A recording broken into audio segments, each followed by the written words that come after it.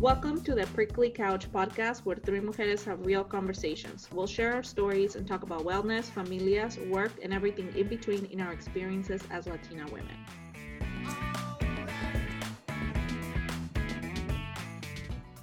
All right, y'all, welcome to our next episode of the Prickly Couch. This is your host, Gabriela Hurtado.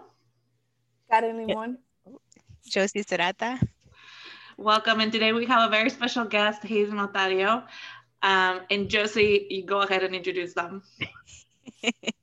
Hi, everyone. We're laughing because we're like trying to speak over each other. We have with us Heidi Notario, one of my favorite people in the world. We're so excited to have Heidi with us today. Thank you for joining us, Heidi. Heidi is, okay, bear with me, the Vice President of Strategic Partnerships and Systems Change at the National Resource Center on Domestic Violence.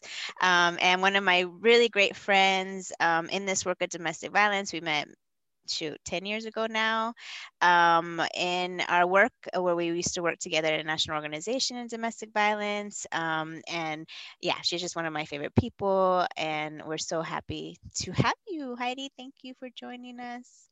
Do you want to start with just sharing a little bit about who you are, de donde vienes, where are your people from, all that good stuff?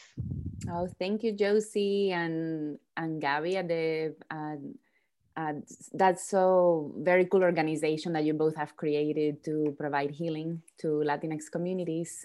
I'm very happy to be here today. Yes, the feeling is mutual, Josie. You're also one of my favorite people in the world. And well, I was born in Cuba. I've been in the States for now 25 years. So I, of course, came here when I was 2 months old. and the work to end gender-based violence began for me over a decade ago. I was doing disability rights advocacy. That was the door through which I entered the anti-violence movement. And then that work took me into ending violence against, particularly at the time, women with disabilities. And I discovered the challenges around due process and support for victims of crime with disabilities. And that put me on the path to ending gender-based violence. And then, yes, I've done culturally specific work with Josie when we worked for a Latina organization. And now I'm with the National Resource Center on Domestic Violence, where I also was for 4 years between 2004 and 2008. So now I'm back in this new role. And basically with that big, long title, I oversee the work of our policy and research team, which includes work that happens in the context of housing insecurity also, and survivors of violence as part of the Domestic Violence and Housing Technical Assistance Consortium. So that's in a very nutshell some of my work and my path. All the things. Yes, all the things.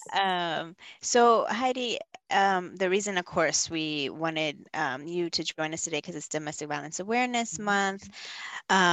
Given our backgrounds in this work and just how important this topic is to our communities, we wanted to have this kind of special. We're going to call it our special episode, right? It's kind of off schedule. It's an extra bonus so that we can focus on this issue and share awareness, right? And so I'm wondering if you can talk some about, of course, we know rates and statistics, right, are skewed, but I wonder if you can talk some about what we know in terms of the rates of violence among our community members. So I think we say our community, I wanted to say that to start, violence against women and girls, domestic violence, sexual assault, and other forms of violence are not one community specific issue. This is also a global pandemic, and it has been for a long time. It's a public health issue. So it really impacts unfortunately, most women. And I'm using women as a general term. I'm also quite aware of the experiences of trans women in particular, and how overrepresented they are in terms of violence and transphobia, and how that shows up with sexual assault and other forms of violence against everything feminine, if you will. So very common. We talk about 1 in 3, 1 in 5. It depends on the context. But as Josie, you indicated, some of these statistics, or the majority of them, do not provide the whole picture. These usually go based on reported cases. We know the majority of the cases, or a very large number of them, never get reported. And there are many obstacles around reporting these kinds of violence. So that's what I would say. Mm-hmm. I think I was listening to another podcast around this topic in the African American community, in the Black diaspora community. And a good example, I think for us, when we do infographics, one of the ones that is like a good visual is the with the people, right? So you see the people. So if you think about 10 people, right? So think of right now your friends and familia, right? 10 people that we know, 4 of those people have been impacted by domestic violence in some way. And those stats are looking at like direct impact of either physical assault, sexual assault, stalking, right? Like the different emotional violence. So domestic violence takes many forms, right? And so that's looking at those numbers are at after the 8 years of 18. We know domestic violence, there's exposure to domestic violence at early age in childhood, right? It's a life cycle. More people are starting to talk about like the life cycle of domestic violence. And so I always say like the numbers are probably even higher. And if we think about our own personal networks, right, of how many folks we know who've been impacted by this issue. And I like that you use the word pandemic, because it is, right? We just haven't, hasn't been brought up into the awareness of understanding on a society level of like the scale of how this issue impacts so many people. Mm-hmm.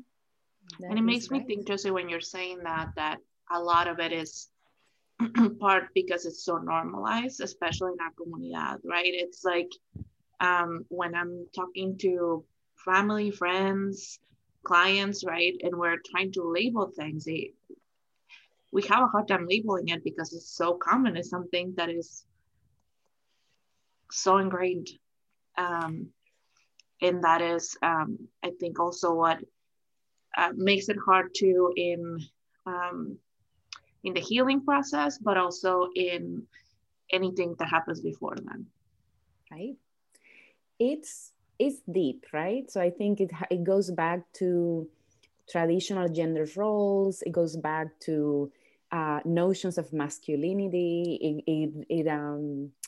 It connects to, and it starts, like you said, Josie, you pointed out the exposure to violence on the part of children. We didn't touch on dating violence, like teen dating violence, so that your point about a lifelong cycle of violence, it becomes, like you said, Gabby, normalized. And so there are problems along that exposure or cycle, right? All of the moments where intervention should have occurred and it doesn't, because it gets incorporated. Some people still believe, even though in the United States there are laws specifically written about this and with consequences, but we still have a lot of problems around the implementation of the laws, because the changes in the at the level of understanding that violence is not acceptable, that violence is not cultural, that is not okay, that has nothing to do with masculinity, that has to do with power and control. I think until that work is done, and it has to happen at the level of prevention from early ages, but that's not where we emphasize, right? I think a lot of the work and the efforts have been around intervention, around police involvement, but not enough around prevention. So we keep doing the same things and expecting different results. I think we're in trouble with that. And I think a lot of us are trying to like constantly make the connection and remind folks of like this historical links between racism, colonization, and our countries of origin and our diverse Latinx countries in this country, right? Like how those systems have come to play when we're talking about an individual partnership relationship, right? And I think that is important because we're speaking to, like we were talking one of our previous episodes about like body image, right? And how all these cultural norms are thrown at us, right? And then after we finish, we're like, oh, we forgot to, like, we didn't talk much about like where that comes from, right? And it comes from racism and colonization and this like hierarchy that has been instilled on us, right? Including, you know, color, but gender, right? And how gender shows up in the particular ways that gender should look and all those things, right? And so when we talk about, there's always this tension of like, especially when we're talking culturally specific, right? Like there's a tension between everyone experiences violence, right? It's not something that is only a Latinx issue, right? Pero sometimes what can happen is like they'll use our cultural norms against us. It'll be like, oh, well, your community it's because y'all's community is so machista. And so you guys, you know, and you women are so submissive. So you just let this happen, right? And we've heard in the way, and for me, I like to use the example why it's so dangerous to equate the violence to cultural community specifically and victim blame. We know of stories where children have been taken away from Latino families because judges have these stereotypes, and they'll say, you know what, that Latina mom is so submissive and that's part of her culture. So we need to take these kids away from her and put them in a white family. Right, essentially, because the culture is so ruined, right? And so I think that's such an important piece for us to, in the nuance of this, for us to unpack and discuss and center that, yes, we have violence in our familias, in our community. Other communities do too. And it's not because we are a particular culture and hold these norms. All cultures have different forms of these types of norms. It goes back to colonization and racism, where hierarchies were instilled on our communities, right? And then we internalize those and act them out in these ways. Very much so, and very true. I can't agree more with that. That it's dangerous to actually use what are perceived as cultural norms. Like usually when I hear, oh, Latina men are machistas, and I'm like, well, you're talking about male chauvinism, and it exists in all cultures. We have a word for it. So I think we all should come up with our own word in whatever language that may be, but it's not unique of Latinos, right, in particular. And then, yes, the dangers of stereotyping, overgeneralizing, and then making decisions that's had the impact of practice and policies at times on entire cultural groups and families. It's a lot of work and it has to happen. I think the changes have to happen at the individual level, you know, the changes around these perceptions of what's acceptable and the victim blaming. I think that is one of the hardest things to break. Very true in all cultures. And the victim blaming in our systems, right?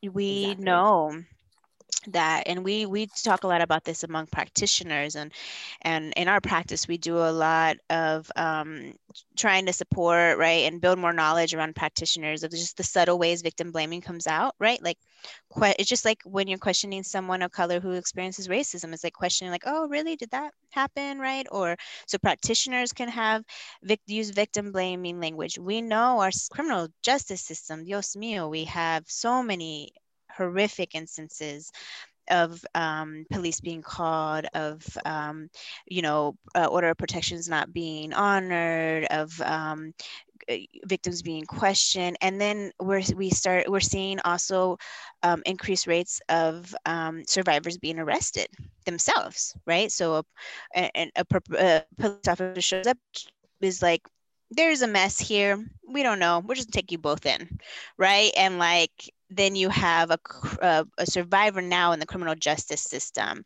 and all the repercussions that has, especially if they have children, Yes. right?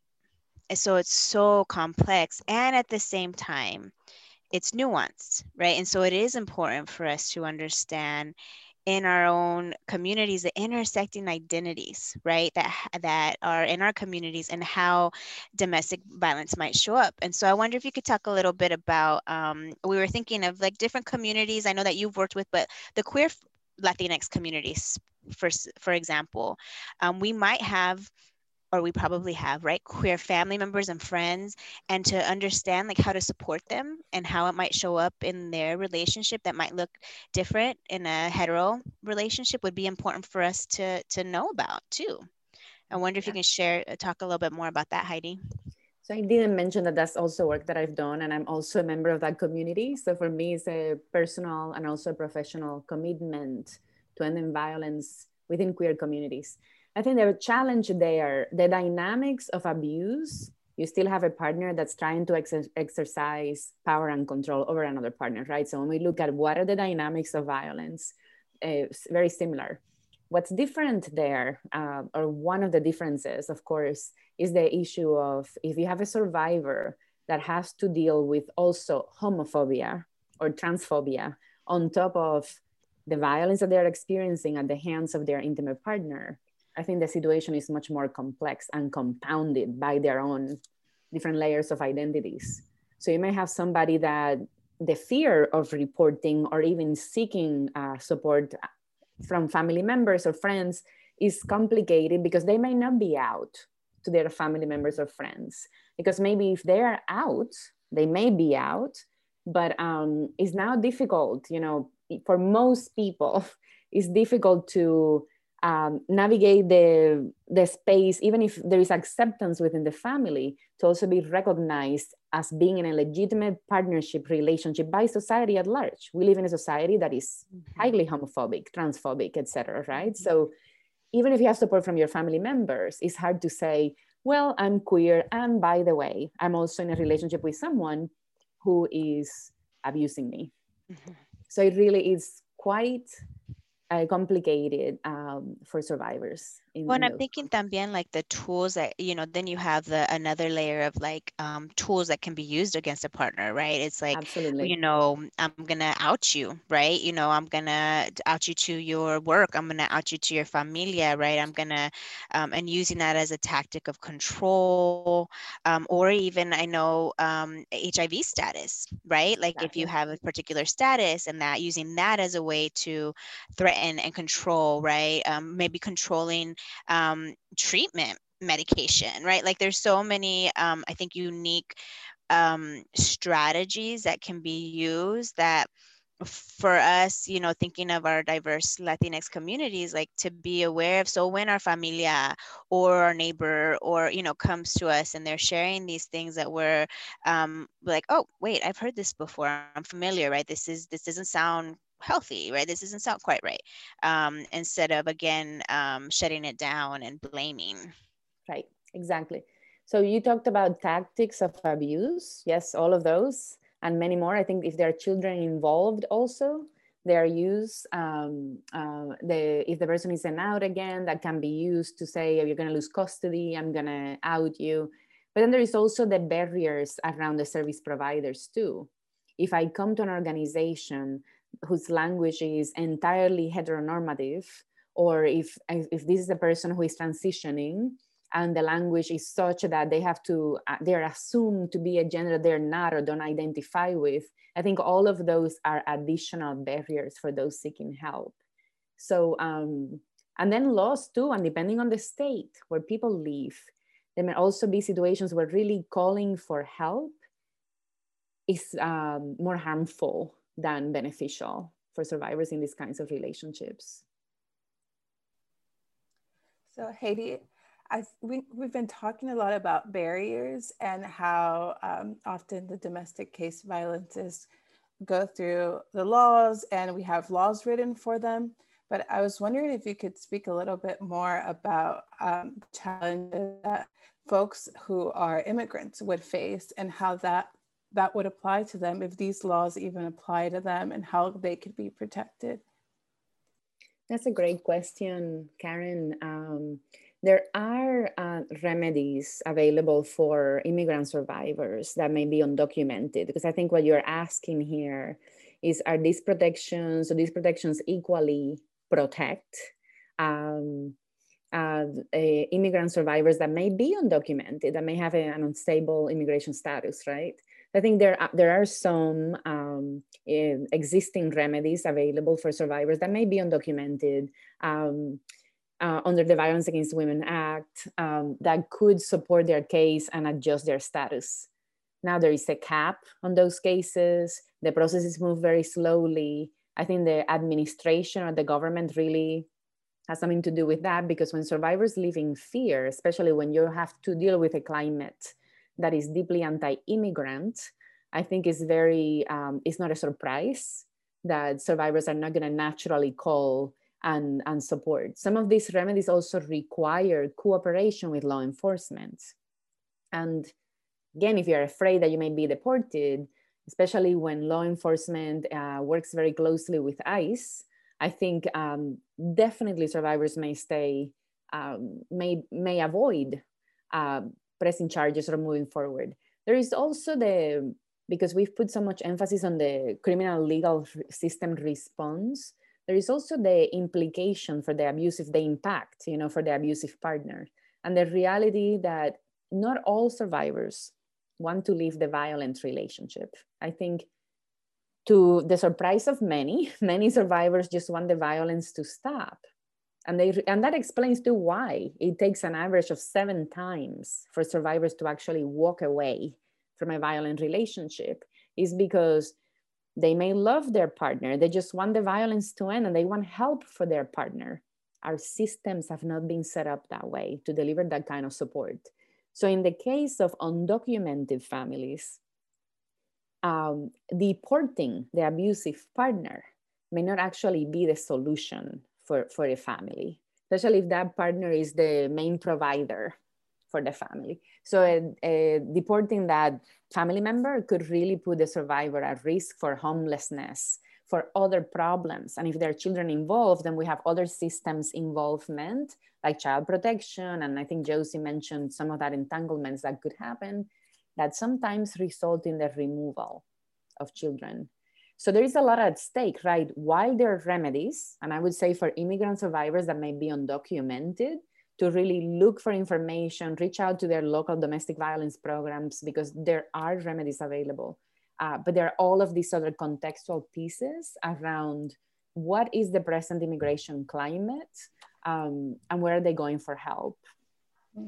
We documented when I was in Georgia, 2008, we did a participatory action research project with youth there at the time, because it was when Georgia and Arizona were at the forefront of passing the anti-immigrant legislation locally, right, at the state level.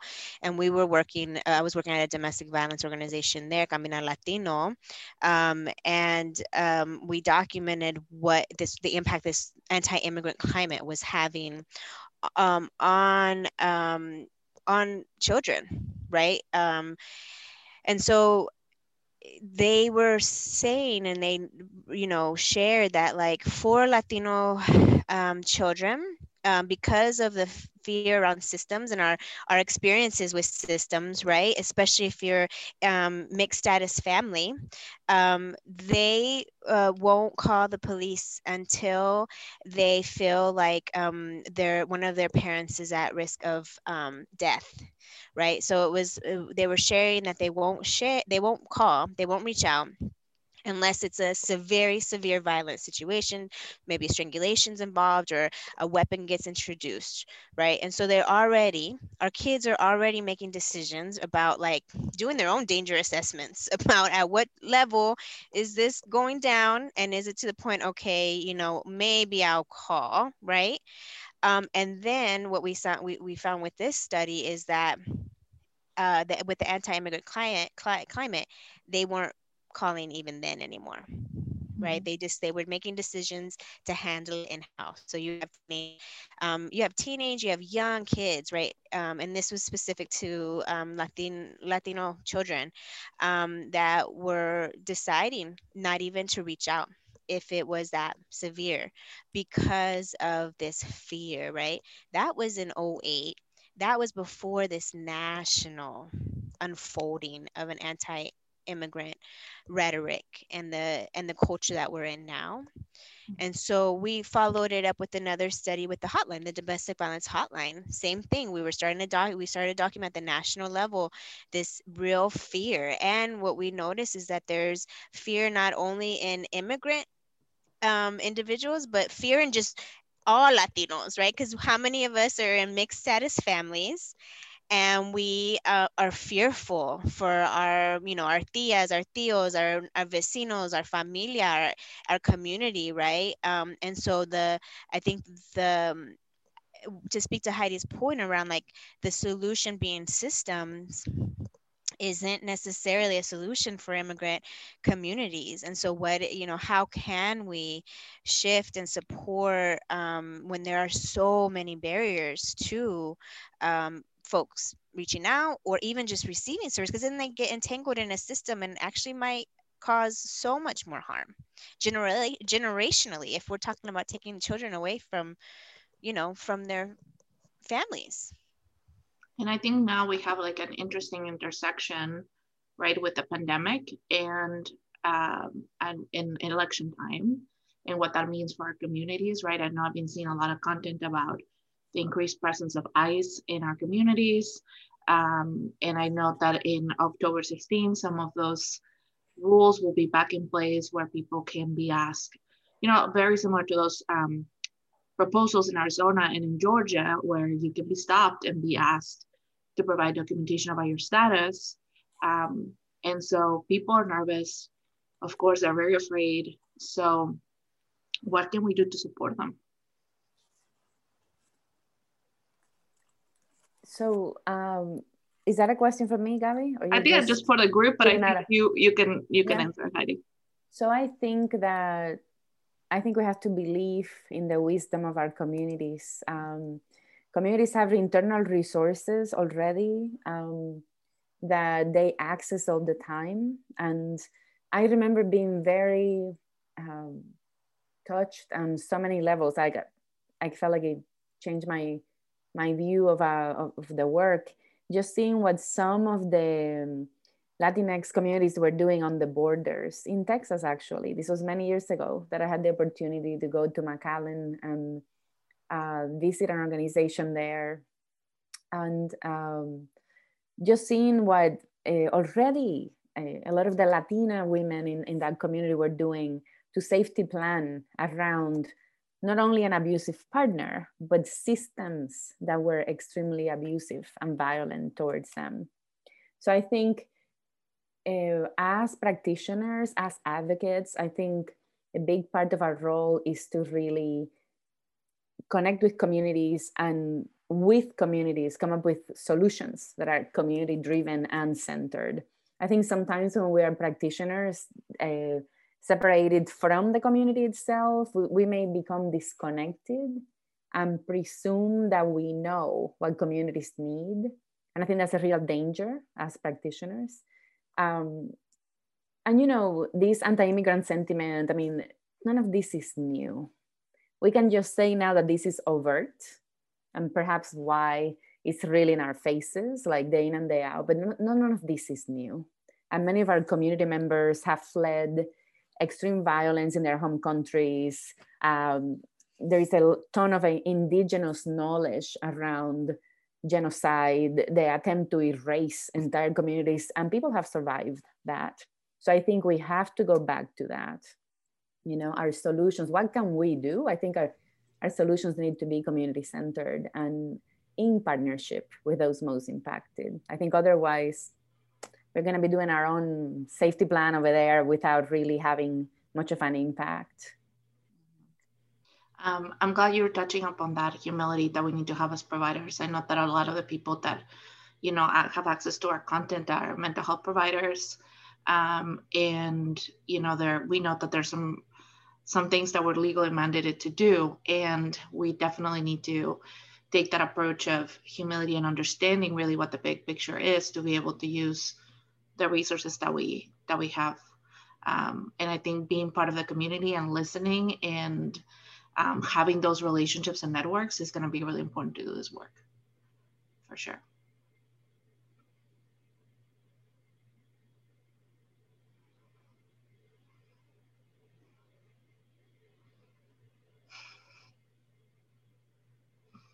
I'm over here hablando, la, la, la, la, y no me escuchan. No, I was going to say, yeah, in terms of practitioners, right, increasing our understanding, right, like we, of especially the impact of mandatory reporting.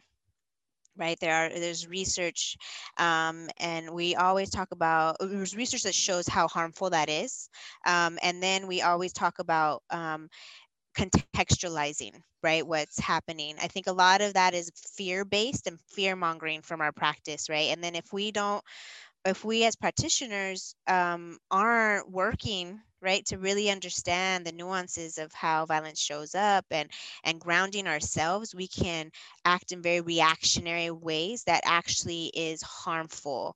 And especially when we're talking about people of color, we're talking about African Americans and the intersections with the criminal justice system. We're talking, right? So that call, you're linking, right, very problematic and harmful systems to potentially, a survivor. I think one thing that helped me to like acknowledge the impact that this have is when I started working with Latinas impacted by criminal justice and the juvenile justice system specifically. And when Latinas are put in the juvenile justice system or start to have contact with child protective services, their risk of death significantly increases. So the possibility, the likelihood that they'll be dead by the time they're 24 increases just by their interaction with these systems. So there's something significant about our systems that, quote unquote, were developed to help, right, that are extremely harmful and problematic. And so that is so important for us to be. And, I think oftentimes practitioners were like, oh, we just do the individual work. We have to understand the impact of systems. We have to understand what they do and how they're traumatizing and the trajectories for which they put individuals on. And maybe we'll be a little bit less inclined to pick up that phone and get them involved, right? Not to say, of course, we need to be involved, when we have our situations, right? We've had those, and we have to be a little bit more mindful. And it's on us to do that work. It's on us to do that work. I think it's very hard, right? Because I think the situations around mandatory reporting imply a very black or white. Everything is it dangerous or is it not? It's the same thing as children exposed to violence. I've had arguments over the years with child protection workers that have told me, are you advocating for not removing the children because you're saying that being exposed to violence is not harmful? And it's not yes or no. There is an in-between that I think is the complexity, is the gray area. And I think the challenge is that the systems are very not set up to deal with the nuance or the complexity. It's always, is this good or not? The problem too is that then we rely on a system that its delivery is it falls really short. So it's another reliance on a system that doesn't deal with complexity as if they were very well equipped to deliver a trauma-informed response when it doesn't happen. So I think we're in this, it's like we're in this cycle of confusion. And I would say, I'm trying not to come up with a very, very derogatory term to describe this, but it's really not helpful. You're just caught up in this thing of relying on something that doesn't deliver, that causes more harm, because over here you have to say, oh yes, I have the smallest suspicion that something is happening. So the training is you report, because we all have to err on the side of caution as if we had a system on the other side that will come and heal whatever is happening, and it's not. So that's where it's really intense, and confusing and harmful. And I'm glad that we're labeling this, because then that requires us as providers, right, to tolerate our own stress and our own anxieties, and be able to do work around that. I think that one of the most helpful questions, as I was going through my training, was like, when you're thinking about reporting, think, is this something that I'm doing for myself to soothe my own anxiety, or is this something that I'm doing because truly I am concerned for the safety of the person in front of me? And safety, as we're talking about, means So many a things. very complex photo of someone's life. So, And I wanna acknowledge how hard this is, right? Like I've had, Gabby knows I've had sessions where I've gone into her office crying afterwards because I'm so scared for my client, right? Because again, the intersections of all the things, immigration, right? Like complete reliability on the partner, children in the all the things, right? And I have to soothe myself and and I think where my mentor, Dr. Julia Padilla, who you mentioned earlier, Heidi, right? Like you have to trust survivors. They don't, we're talking about violence and control. Well, control has been taken away from them. And then as a practitioner, I'm gonna say, oh, I don't trust you to be able to make the decisions to keep your kids safe when they've been keeping their kids safe this entire time, right? And they're using strategies to protect. And because of my own anxiety, I'm going to trump that, right? Like I need to be like, and I breathe and soothe and like, and I know, right, that these survivors have amazing mechanisms for which they're pulling from, right? And I think if we can allow that to come to fruition and support that, and it might not look like we said, you're leaving, right? How can we automatically go to plan for you to leave, right? Because we know leaving increases rates of homicide, right? So you now are planning to leave and you're introducing the possibility of this turning into an intimate partner homicide 7 times, right? So that's super problematic. And so we have to know as practitioners. And so then what does it look like that we provide support in other areas? And this is where we listen. And this is where Julia always said, does it mean we provide support around employment, right? What are their goals? What are other ways that they can start to feel empowered?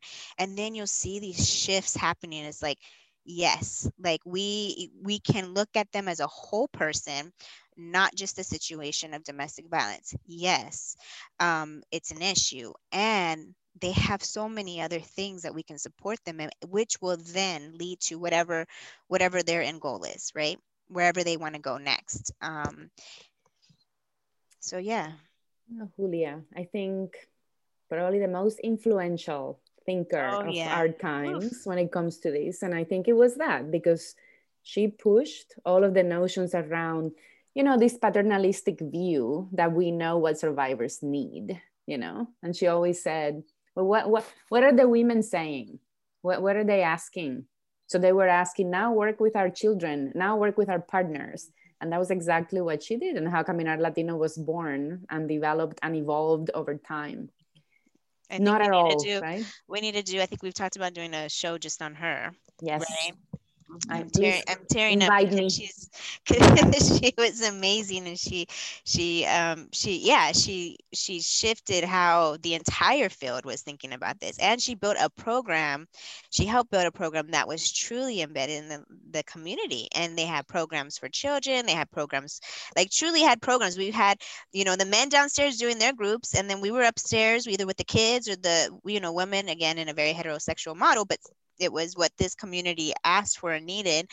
And that change at the familial level. And then you saw the community change, right? Where they'd go out, we implemented a promotora model, was like a community leader model where women themselves can provide support to their peers, right? So there are so many models and approaches for how this can look differently.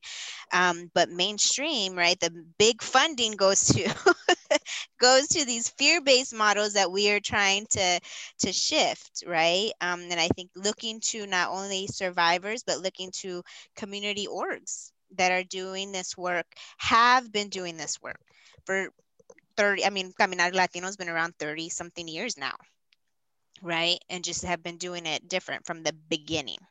And how amazing that, and at this point, they've impacted generations of folks, right? have been able to disrupt the cycle of violence intergenerationally, which is amazing. So we'll do more of a podcast for them and lift them up and, you know, share more about what they do. But it is important for us to refocus. Yeah.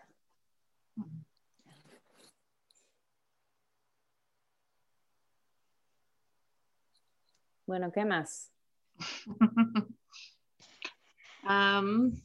I think we had talked a little bit about what would be helpful, you know, in being supportive of survivors in the different roles that we carry, right, in our comunidad.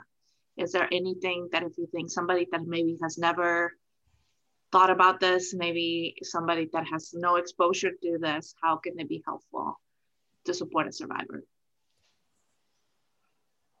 Yeah, no, that's a great question. And I have to go back to Julia because she thought of that, you know, the thing about, hasn't anyone thought of it? She thought of all of that. And I think it's this approach around reaching for the wisdom that survivors inherently have. And I think, so we know, right, that domestic violence destroys people's self-esteem, self-worth, and really takes away safety, but also agency.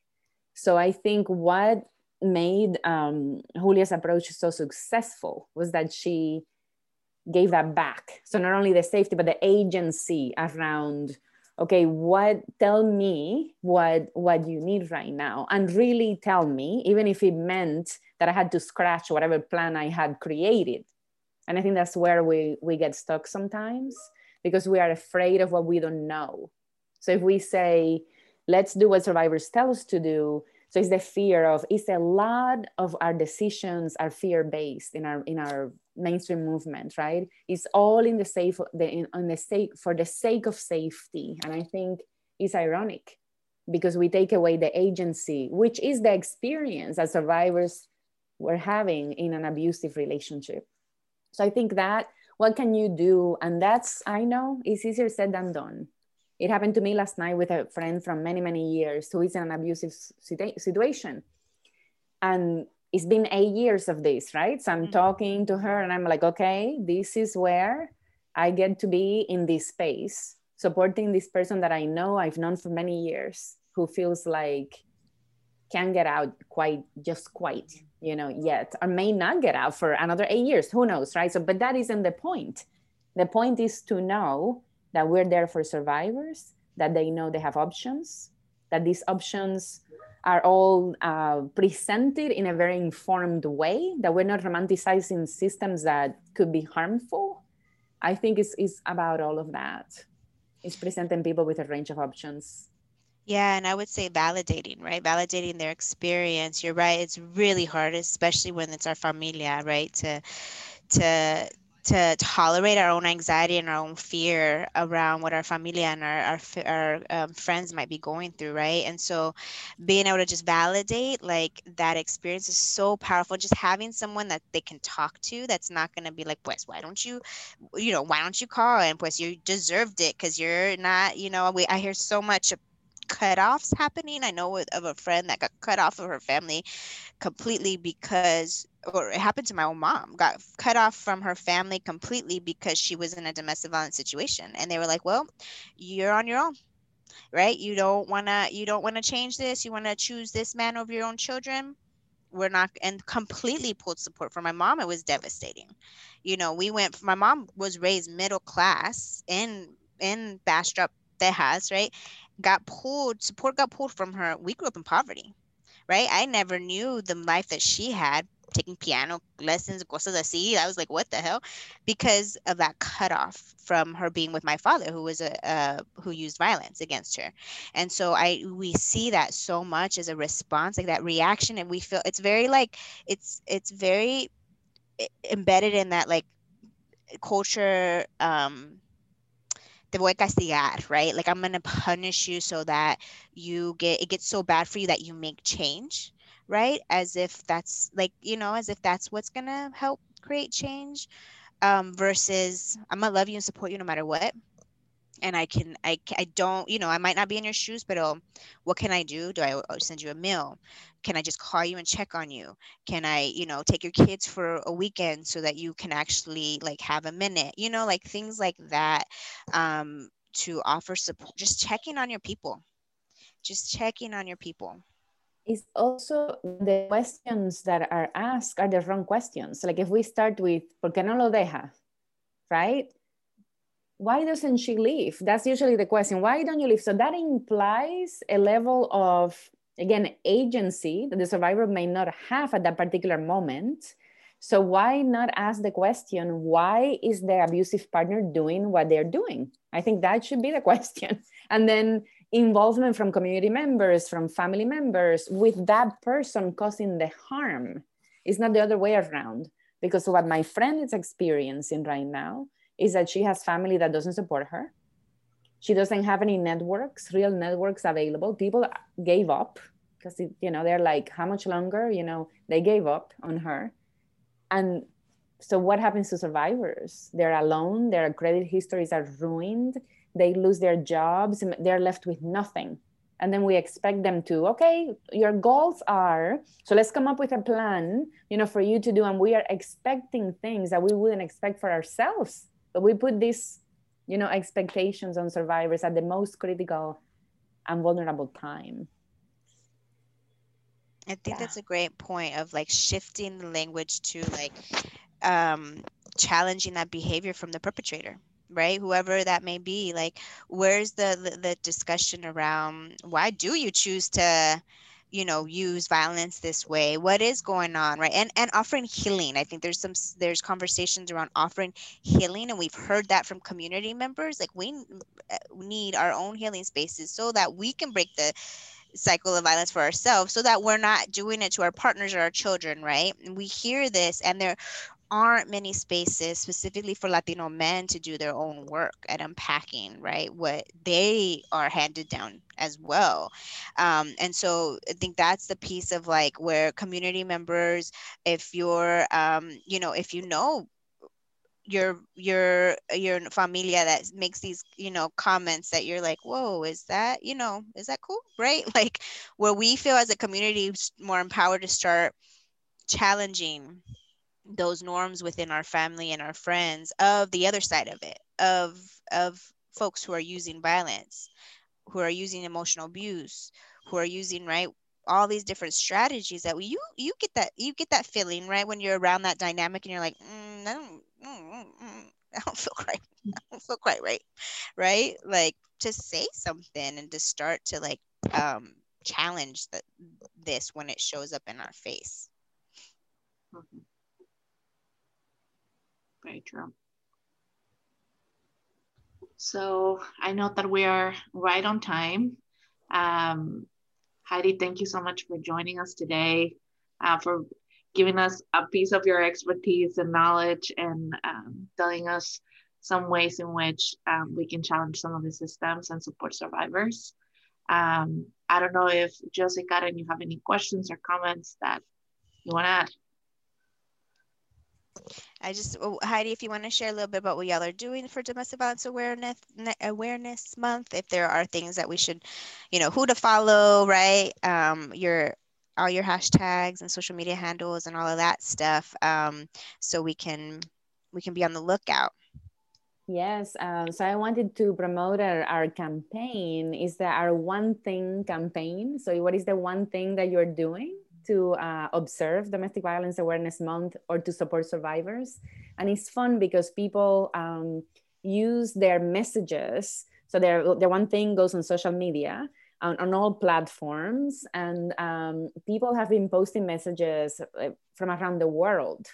And it's really that, is to think about what is the one thing you're doing, una cosa, está en español también, to observe Domestic Violence Awareness Month. I would also, I would invite advocates and others doing the work to visit our Domestic Violence Awareness Project website. That is dvat.org, because we have tons of resources there that can be just adopted and adapted. So they're there to be utilized. Campaign materials, awareness materials, and also access to the One Thing campaign, So please check those out. Those are, I would say, are the probably two big sources of great stuff for DVAM. Yay, thank you, Heidi. Thank you all for the invitation.